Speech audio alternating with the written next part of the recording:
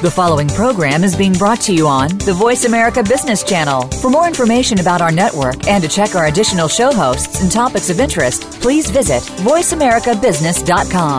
The Voice America Talk Radio Network is the worldwide leader in live Internet talk radio. Visit voiceamerica.com. The views and ideas expressed on the following program are strictly those of the host or guests and do not necessarily reflect the views and ideas held by the Voice America Talk Radio Network, its staff, and management.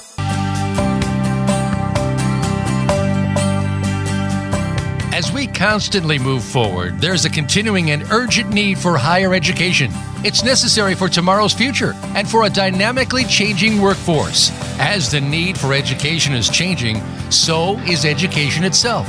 Welcome to Big Beacon Radio, transforming higher education with your host, Dave Goldberg. In this program, we'll discuss the complex changes that are being made to higher education today, and we'll help you stay ahead of tomorrow if you're a student, educator, or in the workforce. Now, here's Dave Goldberg. Good day, and welcome to Big Beacon Radio, transforming higher education. I am Dave Goldberg. I'm your show host. Big Beacon is a movement to transform higher education at bigbeacon.org. In every episode, we explore some of the innovators and innovations that are changing the world of higher education all around us. You can follow live tweeting of the show, ask questions, or make comments about the show during the program on Twitter at #BigBeacon. And the first segment of Big Beacon Radio is sponsored by Olin College, a new kind of engineering college, a privately funded national lab for education redesign with a passion for creating inspiring learning experiences. Find out more at olin.edu.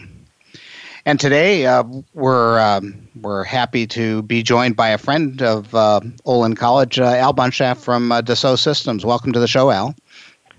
Thank you very much. I'm thrilled to be here. So, Al, we want to talk about some of Dassault's interesting work in STEM education and other things in a moment, but we like to get to know our guests in this first segment. And you're trained as a computer scientist and engineer. You're senior VP of a major global corporation. And as I looked around on the web, you're also an aficionado and writer about jazz and blues. But let's go back in the time machine. What were some of the early influences that put you on your current path? Sure, I'm happy to talk about it. In fact, as I've gotten more and more involved in education over these past years, it's caused me to think about what influenced me and how did I end up doing what I do. I'm not sure we think about that much when we're young. And when I think back, I really did have a number of significant things starting from a very young age that were shaping my interests and shaping where I focused. And I think it starts, like so many of us, with my father, with my parents, and especially my father. My father was a pharmacist, but he was very fond of talking about his days at Brooklyn Tech High School. And he went to what I would call an experiential learning environment at the high school level, and we're starting to do it again, as you and I will talk about later. But he was very fond of talking about the things they worked on. They had a furnace. They had a full shop. They were cutting things and building things, and I used to hear those stories when I was a boy.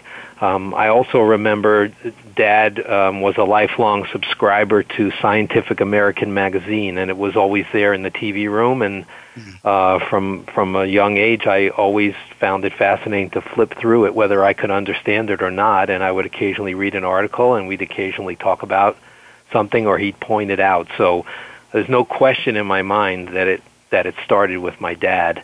And then, as we go through life, we have various people who are influential. I definitely think that one of the most influential teachers in my experience was my 8th grade earth science teacher. Just the fact that I remember my 8th grade earth science teacher so well, I can picture him. And he got me excited about earth science. And I think the thing that excites me about engineering and science, or the sciences and the engineering disciplines that excite me the most, are the ones that relate so directly to our real world that you can see it, touch it, feel it, etc. And earth science is certainly an example of that.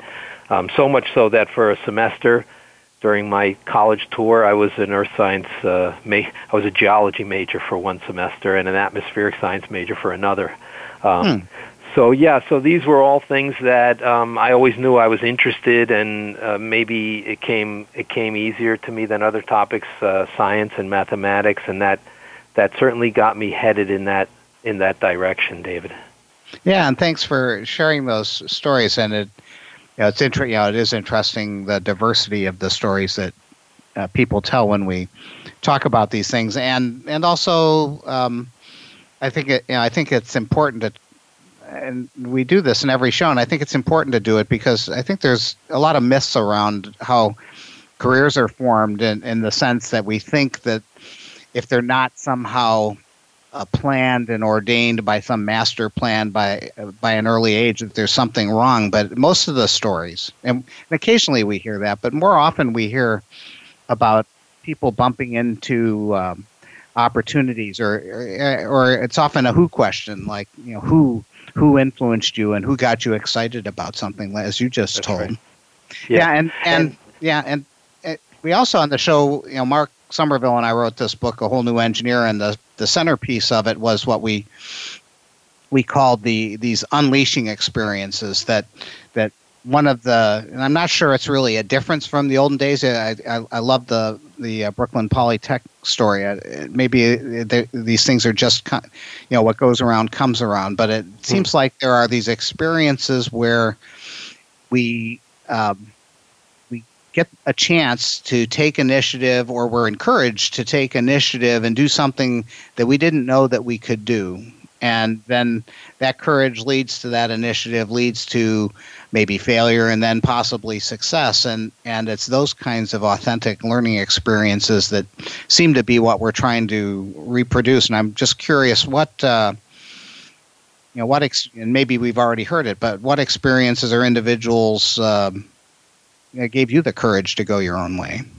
No, absolutely. And I can relate to that myself. Again, reflecting on my own career, I've thought about this, and there's no question in my mind that I had one of those unleashing experiences.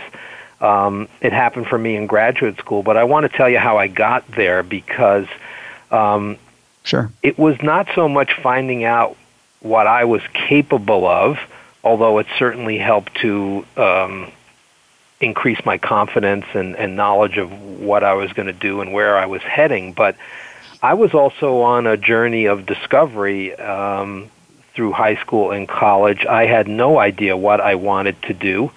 I knew that I was good at math and science, at least seemed to be better than maybe my peers, or certainly I had an inclination towards it. I found it interesting. Not all people did at that age. Sure. And I often tell young people this, I treated my undergraduate career similar to a buffet at a restaurant. I wanted to try everything, at least certainly within the domains of science and mathematics and technology. I was fascinated by it all. And I started my first year, I went to the State University of New York at Albany, at the time an outstanding school and a very diverse program. I sometimes say I chickened out of engineering school as an undergraduate because I did apply to a number of engineering schools here in the Northeast where I'm from. And in the end, it was a combination of being somewhat intimidated by the rigidity of the curriculum at the engineering schools, that it seemed to me I wasn't going to be able to take an elective till I was a junior almost, and what if I decided I didn't like it? Remember I said I wasn't sure what I wanted to do. So I was somewhat intimidated, went to more of a general university, started off as a math major. I was a physics major. As I told you, I was a geology major, an atmospheric science major. Yep. And then I started taking some computing classes somewhere in my sophomore year, going into my junior year, and I found out that I was fascinated by not only programming, which I enjoyed doing, but the theory behind computing and of the logic and the algorithms and the data structures and machine architectures. And the more I got involved, the more I was fascinated by it. And so I ended up getting an undergraduate degree in mathematics and computer science. I had a double major. Still not knowing what I was going to do with this knowledge I was accumulating, I then applied to graduate school. But one thing I did decide is I got fascinated enough with computing that I was convinced that maybe I should have gone to engineering school, but now that I have the opportunity, I'm going to try to do that for graduate school. And so I applied to a number of engineering programs around the country. I was fortunate enough to be offered a research assistantship at RPI, Rensselaer Polytechnic Institute. Yes. And there I was asked to work in the Center for Interactive Computer Graphics. This was just an NSF, University Industry Cooperative Research Center.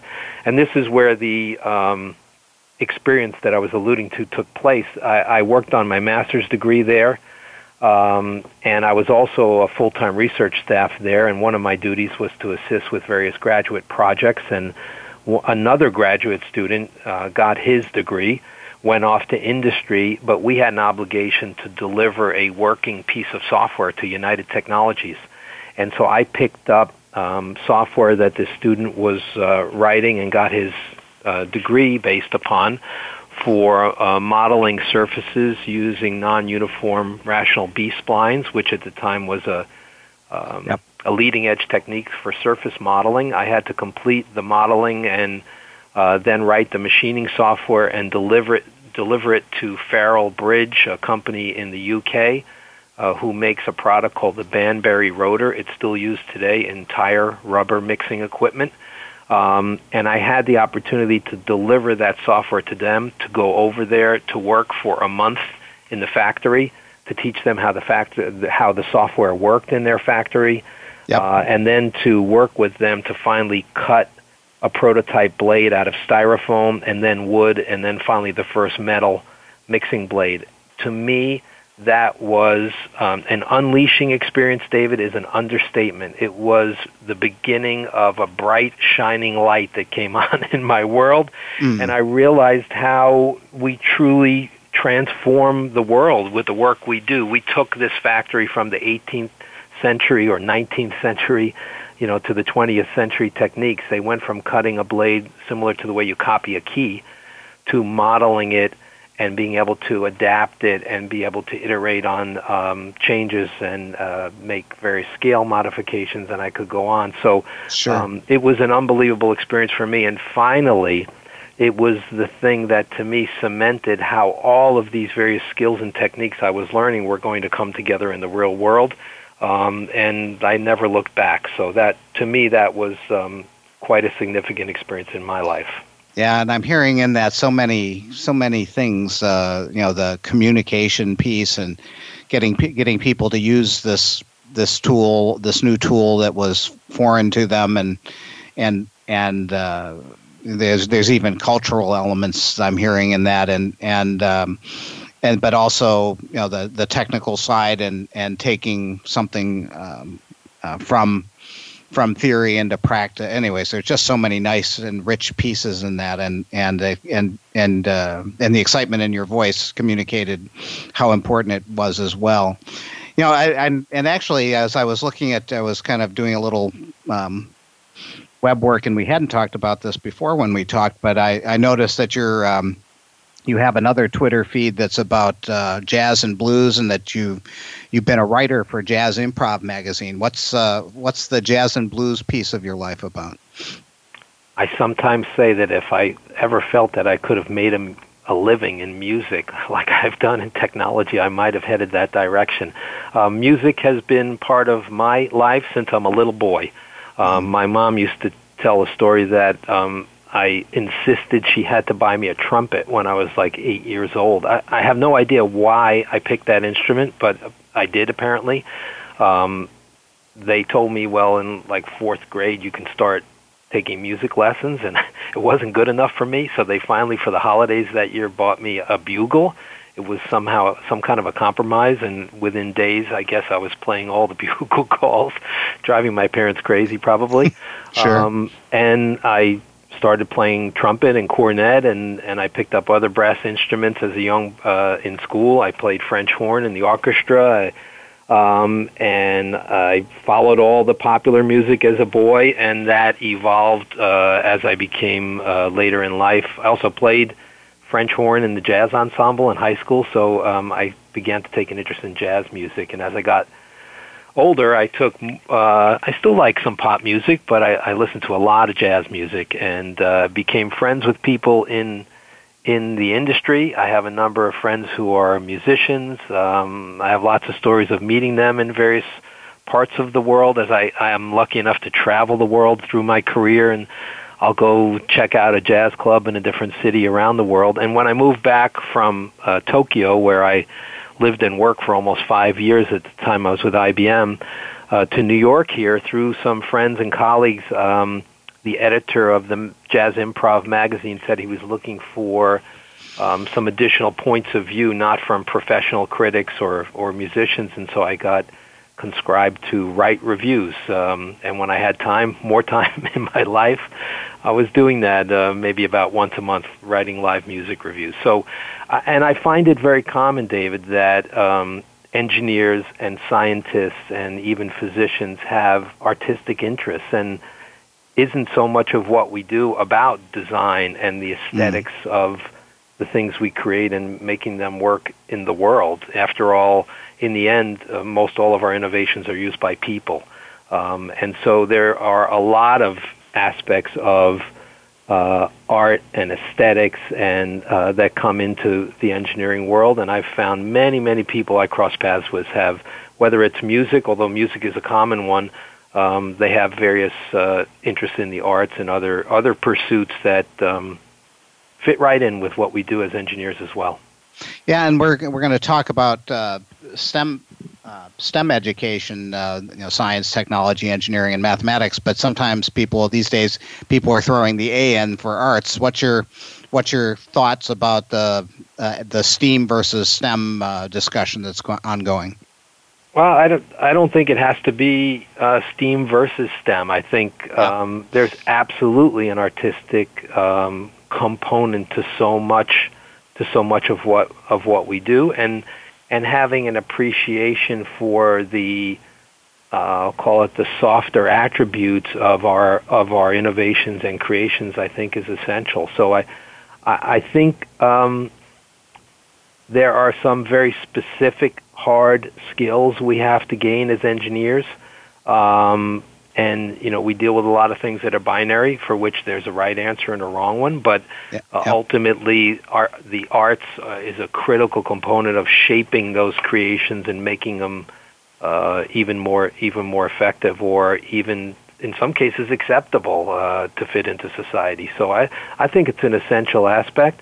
And I'll tell you in passing also that at the National Academies, where I was honored to be invited onto a committee, they spell it with 2 M's because the second M is medicine in their case. And I've heard story after story of so many places where the arts has been a critical component of also brought into the medical education environment. Drawing, for example, is an important skill that many physicians need to have. So I absolutely think there's a continuum of skills here, and it's an important part of, as we think about being well-rounded citizens, not only engineers. I think it's essential. And we need to take a little bit of a break, but after the break, I'd like to continue our conversation, talk a little bit about the company that you now work for. You worked for IBM, and now you work for Dassault Systems, and let you tell a little bit about Dassault and what they're doing with STEM, STEAM, or STEM, STEAM with 2 M's in the next segment. How about that? I look forward to it. This is Big Beacon Radio with our guest Al Bunshaft from Dassault Systems. Stay with us, and we're going to talk about Dassault Systems and STEM.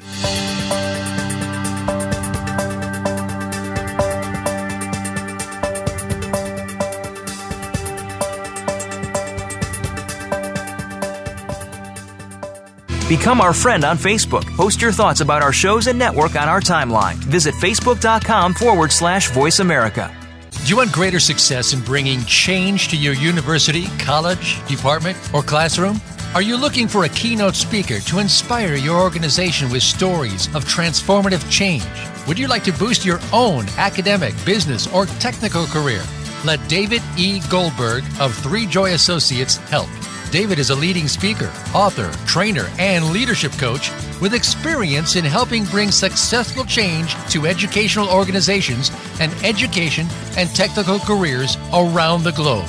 To learn more, call Dave Goldberg at 217-621-2645. Contact him at deg@3joy.com or browse the 3Joy website, www.3joy.com today.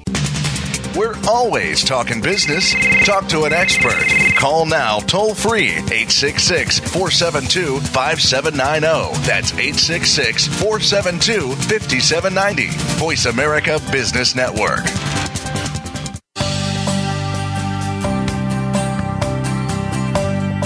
You are listening to Big Beacon Radio. If you'd like to call into the program today, please call 1-866-472-5790. Again, that's 1-866-472-5790. Or send an email to deg@bigbeacon.org.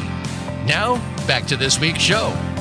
And welcome back to Big Beacon Radio. The second segment is sponsored by Three Joy Associates Incorporated. Get the training, coaching, and change leadership consultation to help transform your educational institution or organization. And also, the segment is sponsored by A Whole New Engineer, The Coming Revolution in Engineering Education, the book that's transforming higher education. It's not just for engineers anymore. And we're back with Al Bunshaft from Dassault Systems. And Al, in the last segment, we were talking about some of your experiences and just starting to talk a little bit about your career. You worked at IBM. You've had a number of positions at Dassault. For our listeners who may not be familiar with your company, what does Dassault Systems do? Thank you, David. We are a software company. Many people know the name Dassault because of Dassault Aviation, a separate company that makes aviation equipment. Maybe the Falcon business jet is something people are familiar with. We are not Dassault Aviation. We are Dassault Systems. We're a 100% pure software company. We spun out of Dassault Aviation in 1981. We're a $3 billion global company, 14,000 employees, approximately 4,000 here in the United States. And we make a full suite of software that we refer to as the 3D Experience Platform. It powers innovation across a wide range of industries, from aviation. Every commercial aircraft you've ever flown on was designed with our software, to things like consumer goods. Procter & Gamble, for example, is a client of ours. They use our simulation software to make sure Pampers diapers hold the right amount of liquid and don't spill. Right on through even financial services company who use our software to manage their innovation pipeline of offerings. So we have a wide range of products in computer-aided design, simulation, manufacturing, process automation, etc., across a wide range of industries. And you've had a number of different roles over your career, but what is it that you do now for Dassault Systems? Yeah, I joined in 2010 as the managing director for the Americas, and I know we want to talk about STEM in this call, and I'll comment because I was involved setting the strategy there as managing director. Then I spent a few years creating and running a government-focused subsidiary, which is now led by another gentleman. It's called DS Government Solutions. And then last year I took over what we refer to as Global Affairs, which is our externally facing activities here in the Americas. I have the academia team that reports to me, and so I work with schools all across North and South America. And I also lead our newly created Dassault Systems U.S. Foundation, which maybe we'll have some time to touch on later. Yeah, and let's come back to that. And I think one of our, so this show is about transforming higher education in particular, and Big Beacon started from its roots in engineering education. But let's talk about STEM education more broadly. I understand that Dassault has a focus on improving STEM education. What's that about? Very, very much so. Yes, it's critically important to us, and I'll try and explain why. When I came into the company, we were still evolving from a number of recent acquisitions. The company has bought a number of companies, nowhere more so than here in the United States. Our headquarters is up in the Boston area, Waltham, Massachusetts, but we have major offices in Providence, Rhode Island, Detroit, Michigan, Seattle, Washington, the Los Angeles area, the San Diego area. I could go on. There's a number more. And what I found was that these organizations, many of them were doing good things out in the community, very proud of those things, and rightly so. But there were no unifying themes tying together and coordinating what these different organizations were doing. So we formed a board across the various units of the company here in the United States, and we got together to discuss how to better unify and focus our activities. We selected a number of areas to focus on, but none more important, and number one on our list was STEM education.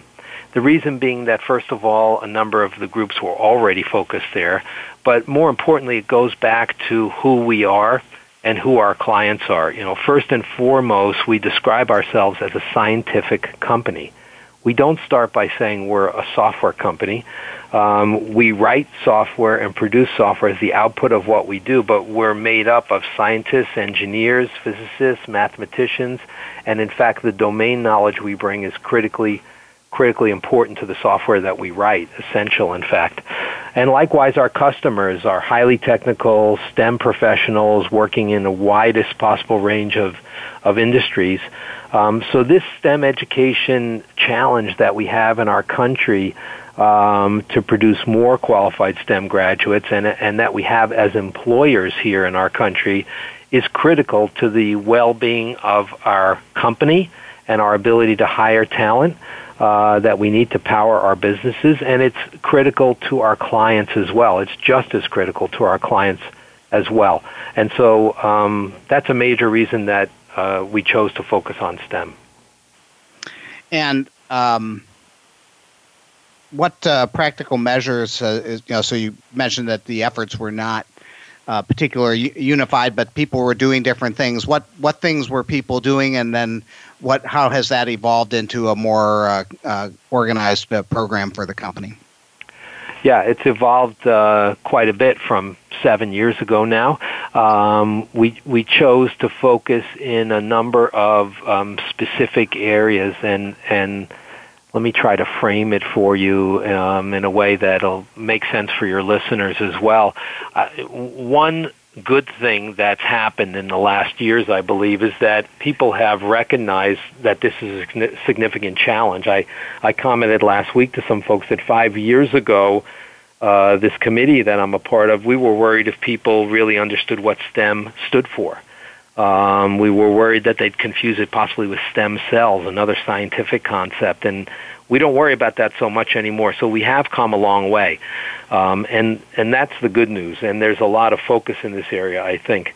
But unfortunately, I also think that there are many fragmented initiatives underway that we could all benefit more if we had more unified activities. It's one reason we've gotten involved in a number of initiatives that try to bring multiple groups together to unify behind certain common initiatives, I would say. And one other thing that we chose to try to look at is, where are some of the, I'll say, challenges in developing a more robust pipeline of students and individuals studying these subjects? Where are some areas that are maybe not focused on sufficiently, or neglected areas that we need to focus on additionally? And two that I will comment on that we've gotten involved with. One is inspiration of young students. We focus so much on skills and testing and do they know their math and do they have these scientific skills, but do they care? Are they excited about going into these fields? I mean, I personally believe that we do some of the most exciting work in the world. Are we getting young students to understand that and to get excited like we are? So that's one area, and I can comment on that further. Another, I think, neglected constituency are teachers and parents. Does the average teacher in grade school know enough about technology and science and the fields that are emerging for young people to consider today to be able to, introduce them appropriately? Do the parents know?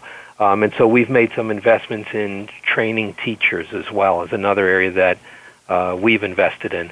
And then getting engaged in regional and national initiatives, because I think individually, even the biggest companies can just barely move the needle in their local communities. We need to move this needle on a national and even global scale. So we've got involved in some initiatives that we think can make an impact in that regard.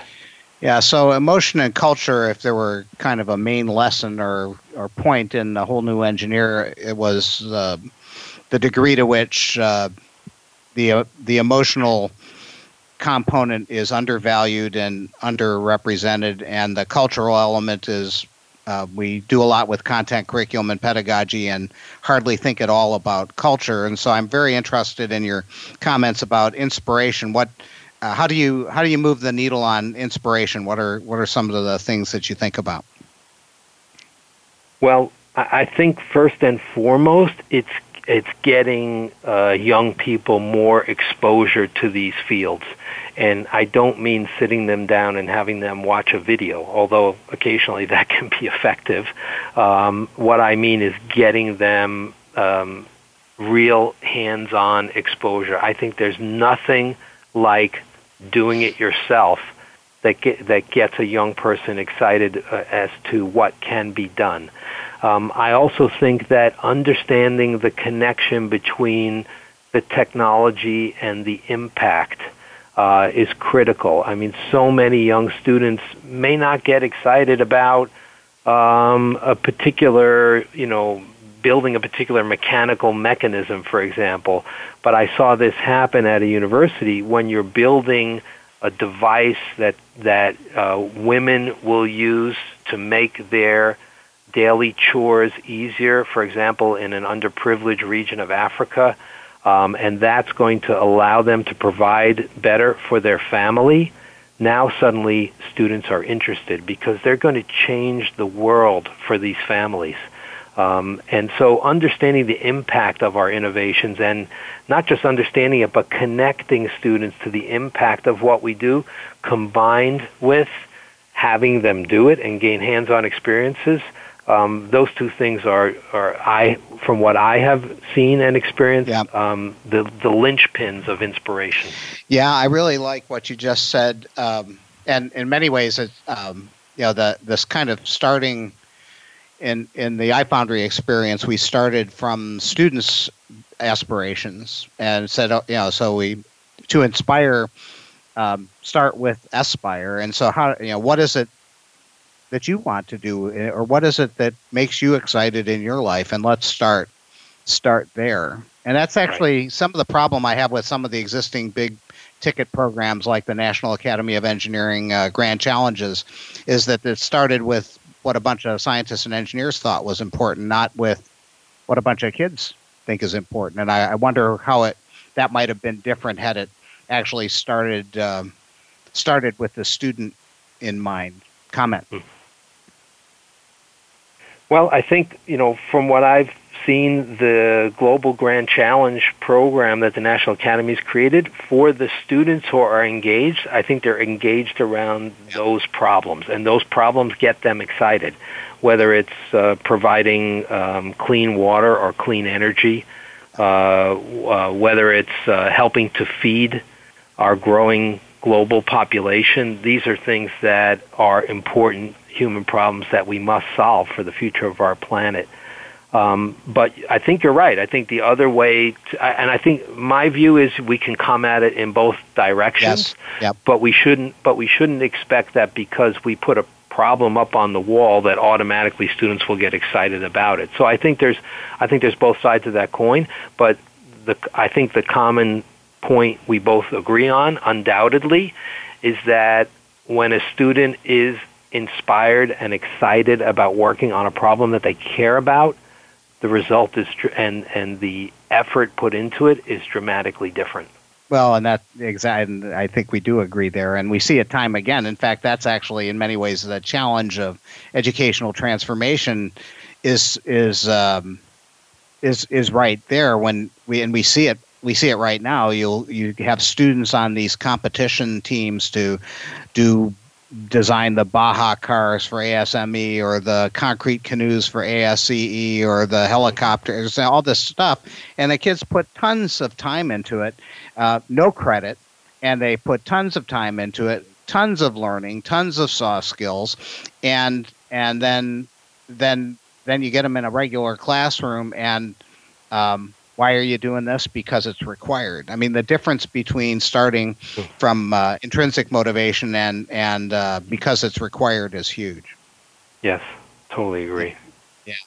And so when we talked on the phone getting ready for the show, you mentioned an initiative called STEM 2.0. What's that about? Yes, absolutely. So one of the things we did as a company is we joined an organization called STEM Connector. I joined because I met the leader and was invited to join something called the STEM Innovation Task Force. And the concept behind this task force is to assemble a group of diverse employers, all of whom require STEM skills in their workforce, all of whom are concerned about this STEM skill issue that we've been discussing here, and to develop a point of view regarding what we need versus what we're getting, frankly. Our perception of the gap that we talk about often, but we often maybe don't step back and try to write down what we see as lying in that gap.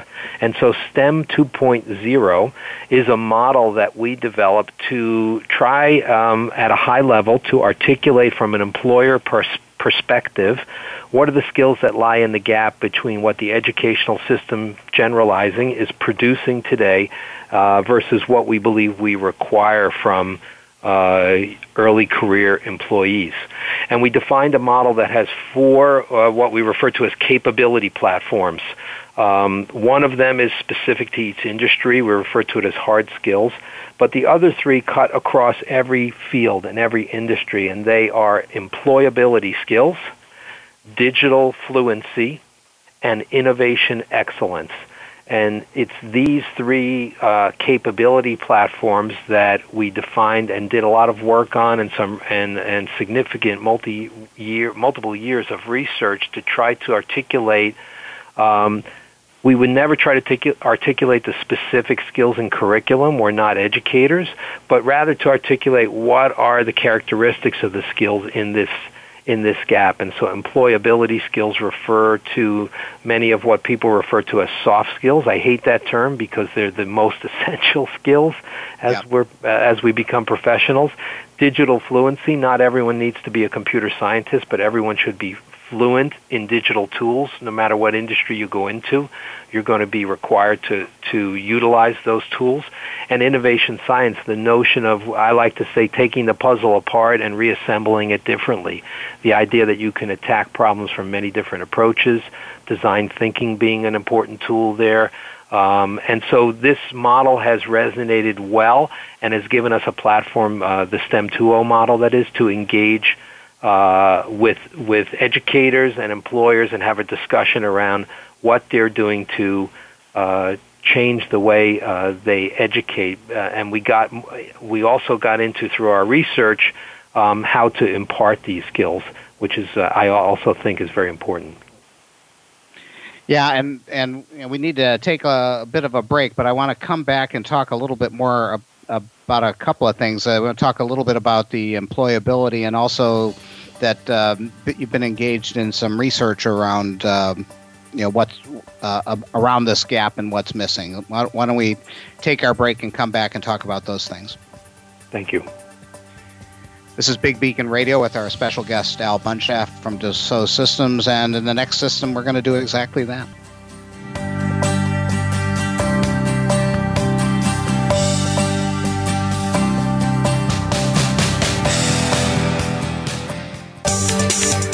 From the boardroom to you, Voice America Business Network. Do you want greater success in bringing change to your university, college, department, or classroom? Are you looking for a keynote speaker to inspire your organization with stories of transformative change? Would you like to boost your own academic, business, or technical career? Let David E. Goldberg of Three Joy Associates help. David is a leading speaker, author, trainer, and leadership coach with experience in helping bring successful change to educational organizations and education and technical careers around the globe. To learn more, call Dave Goldberg at 217-621-2645. Contact him at deg@3joy.com or browse the 3Joy website, www.3joy.com today. We're making it easier to listen to the Voice America Talk Radio Network live wherever you go on iPhone, BlackBerry, or Android. Download it from the Apple iTunes App Store, BlackBerry App World, or Android Market.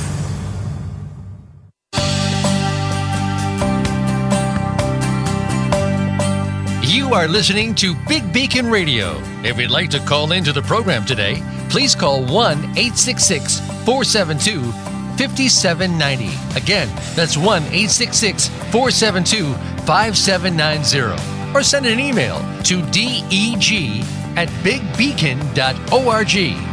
Now, back to this week's show. And welcome back to Big Beacon Radio. And our final segment is sponsored by Big Beacon's upcoming webinar. Join us Wednesday, May 10th at 4 p.m. Eastern for 4 Keys to Ineffective Educational Change, or How to Botch Transformation Without Really Trying. Learn the 4 mistakes that people make in modern change initiatives and how to overcome them, and learn how you can join one of Big Beacon's 3 communities of innovators today. Go to bigbeacon.org to sign up, or write to me, Dave Goldberg, at deg@bigbeacon.org to find out more. And we're back with Al Bunchaf from Dassault Systems. Al, and we're talking about STEM 2.0, and I was particularly, of course, I'm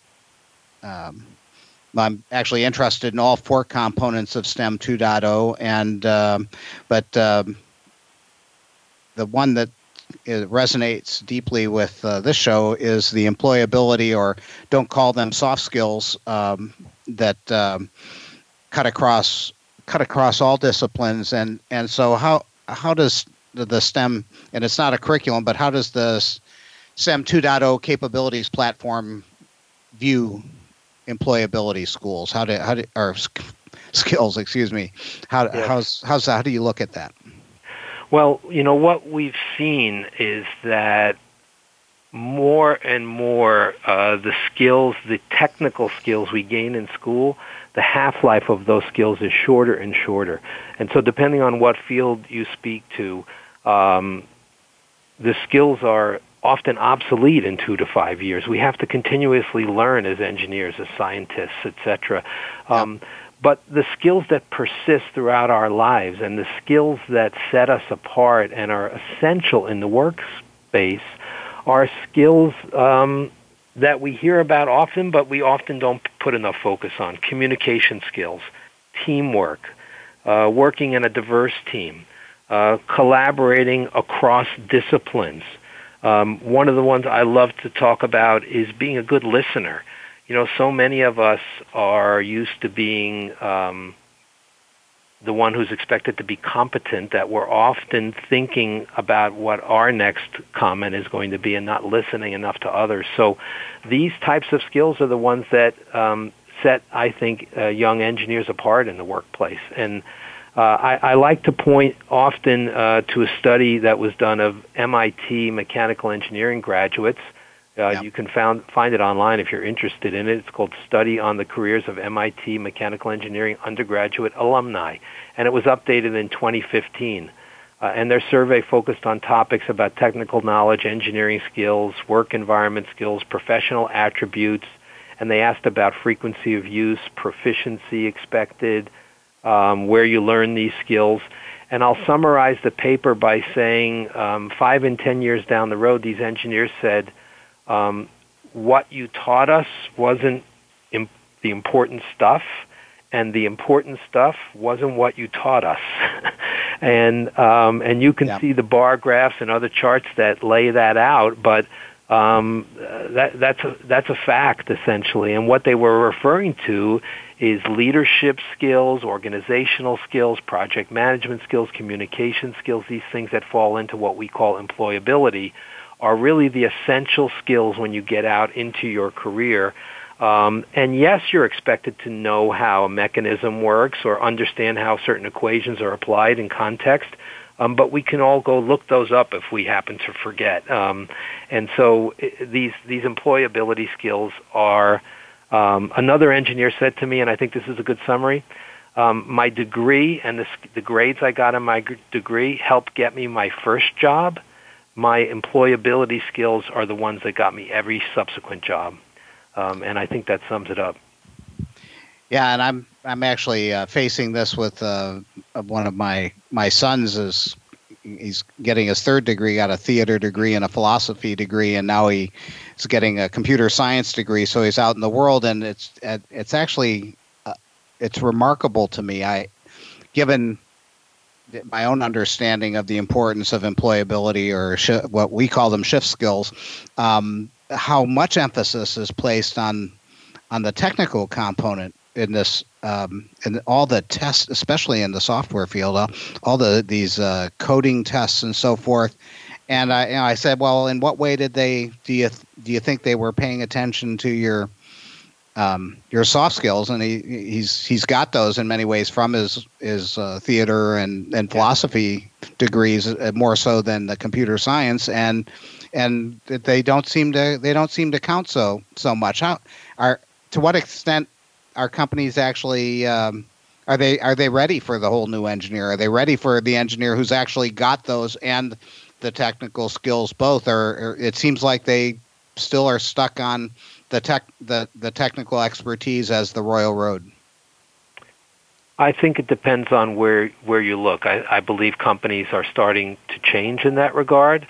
Are looking quite differently than they did in the past at people's backgrounds. More and more companies are talking about, for example, a portfolio of accomplishments that they look from the student, and more of us are interviewing for more than just the discipline-specific skills. So I can tell you that I think in my own career, it's more these other skills that set me apart as an engineer, and I think it's quite common for when you speak to leaders in companies. It's often the organizers, the good communicators, the people who are good at perceiving other people's strengths and weaknesses, etc. That rise over time. Yeah. And some of this is research based. There are research studies that some of this is based on. What's the research about? Yes, so as part of the work we did in the STEM Innovation Task Force, we built a methodology where for each of these capability platforms separately, we went off and did a series of research. First interviewing experts in the field. We identified leaders in those domains, both in industry and education. We went off and did a series of interviews. We recorded all of those interviews. We then synthesized out the key points, key takeaways from those interviews, and assembled roundtables that took place around the United States in major cities, often at universities, where we assembled a subset then of those thought leaders to drill down further, and then published a white paper or series of white papers on the topic. Anyone interested can go to the STEM Connector website and look under publications, I believe, resources also. There are tabs for both.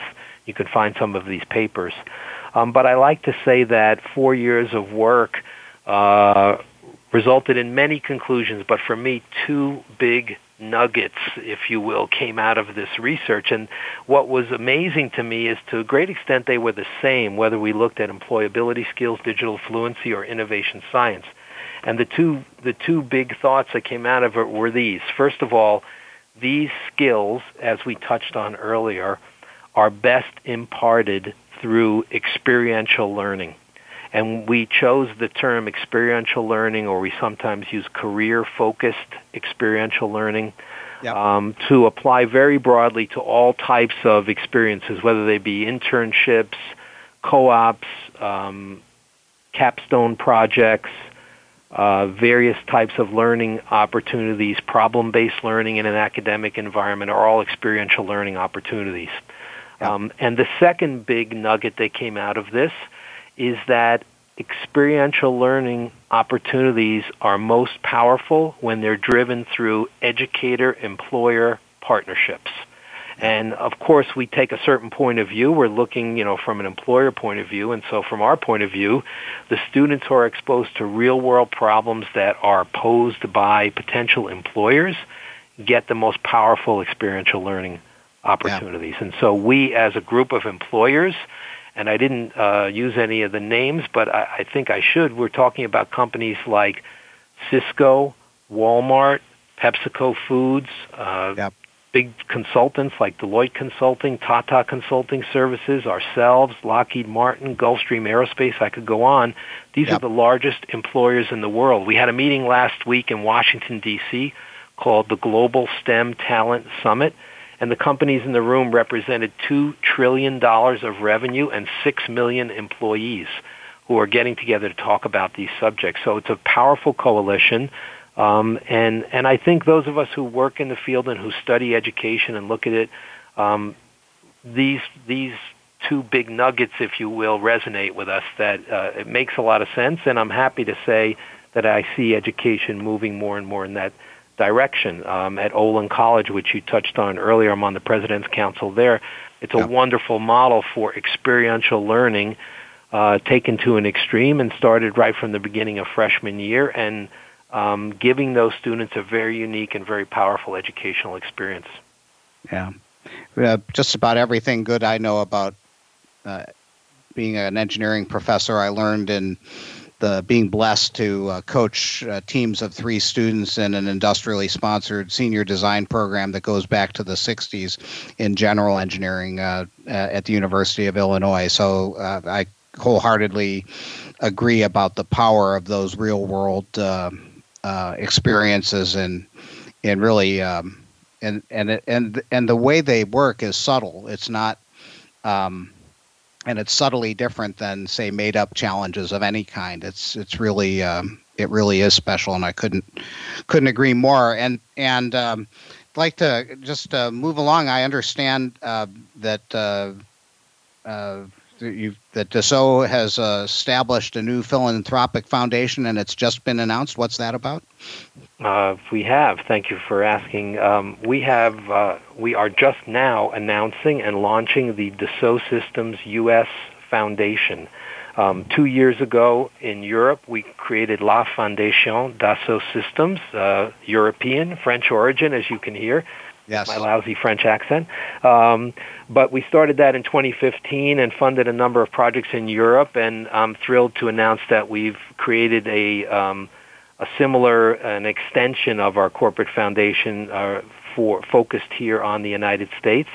The goal of our foundation is to fund innovative projects in education and research that leverage the power of 3D and virtual universes to transform education.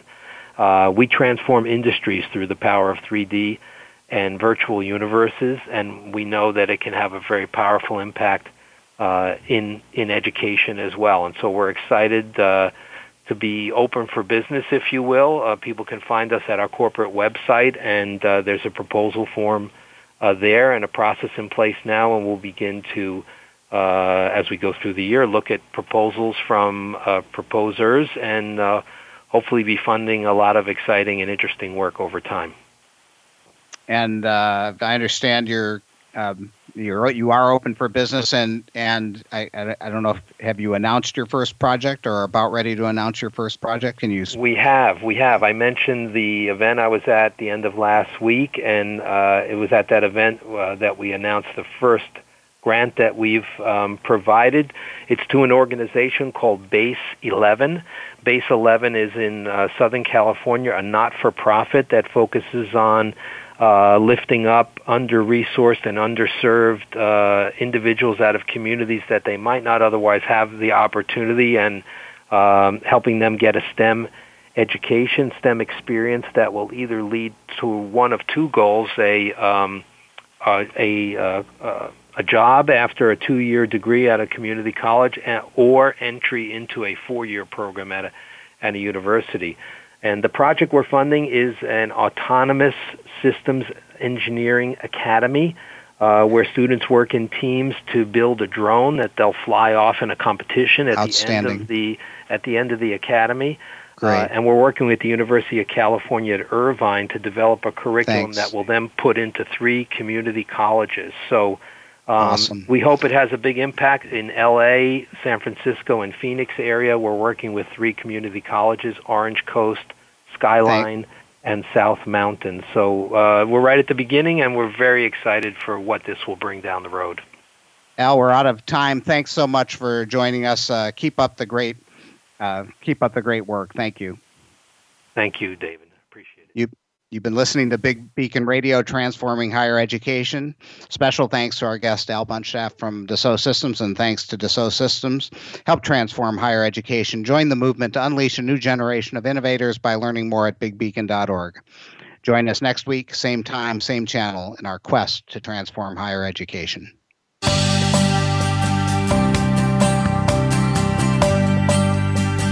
Thank you for tuning into Big Beacon Radio, Transforming Higher Education. Please join Dave Goldberg soon for another edition. Listen every Monday at 1 p.m. Eastern Time, 10 a.m. Pacific Time on the Voice America Business Channel. For additional information about our programs or to find out about the next show, please visit bigbeacon.org. We'll talk again very soon.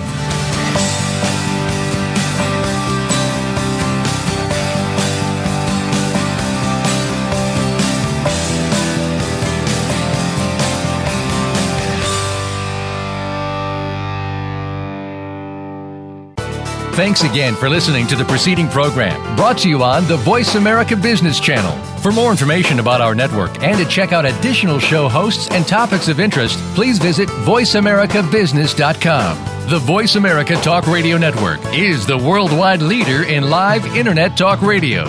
Visit voiceamerica.com. The views and ideas expressed on the preceding program are strictly those of the hosts or guests and do not necessarily reflect the views and ideas held by Voice America Talk Radio Network, its staff, and management.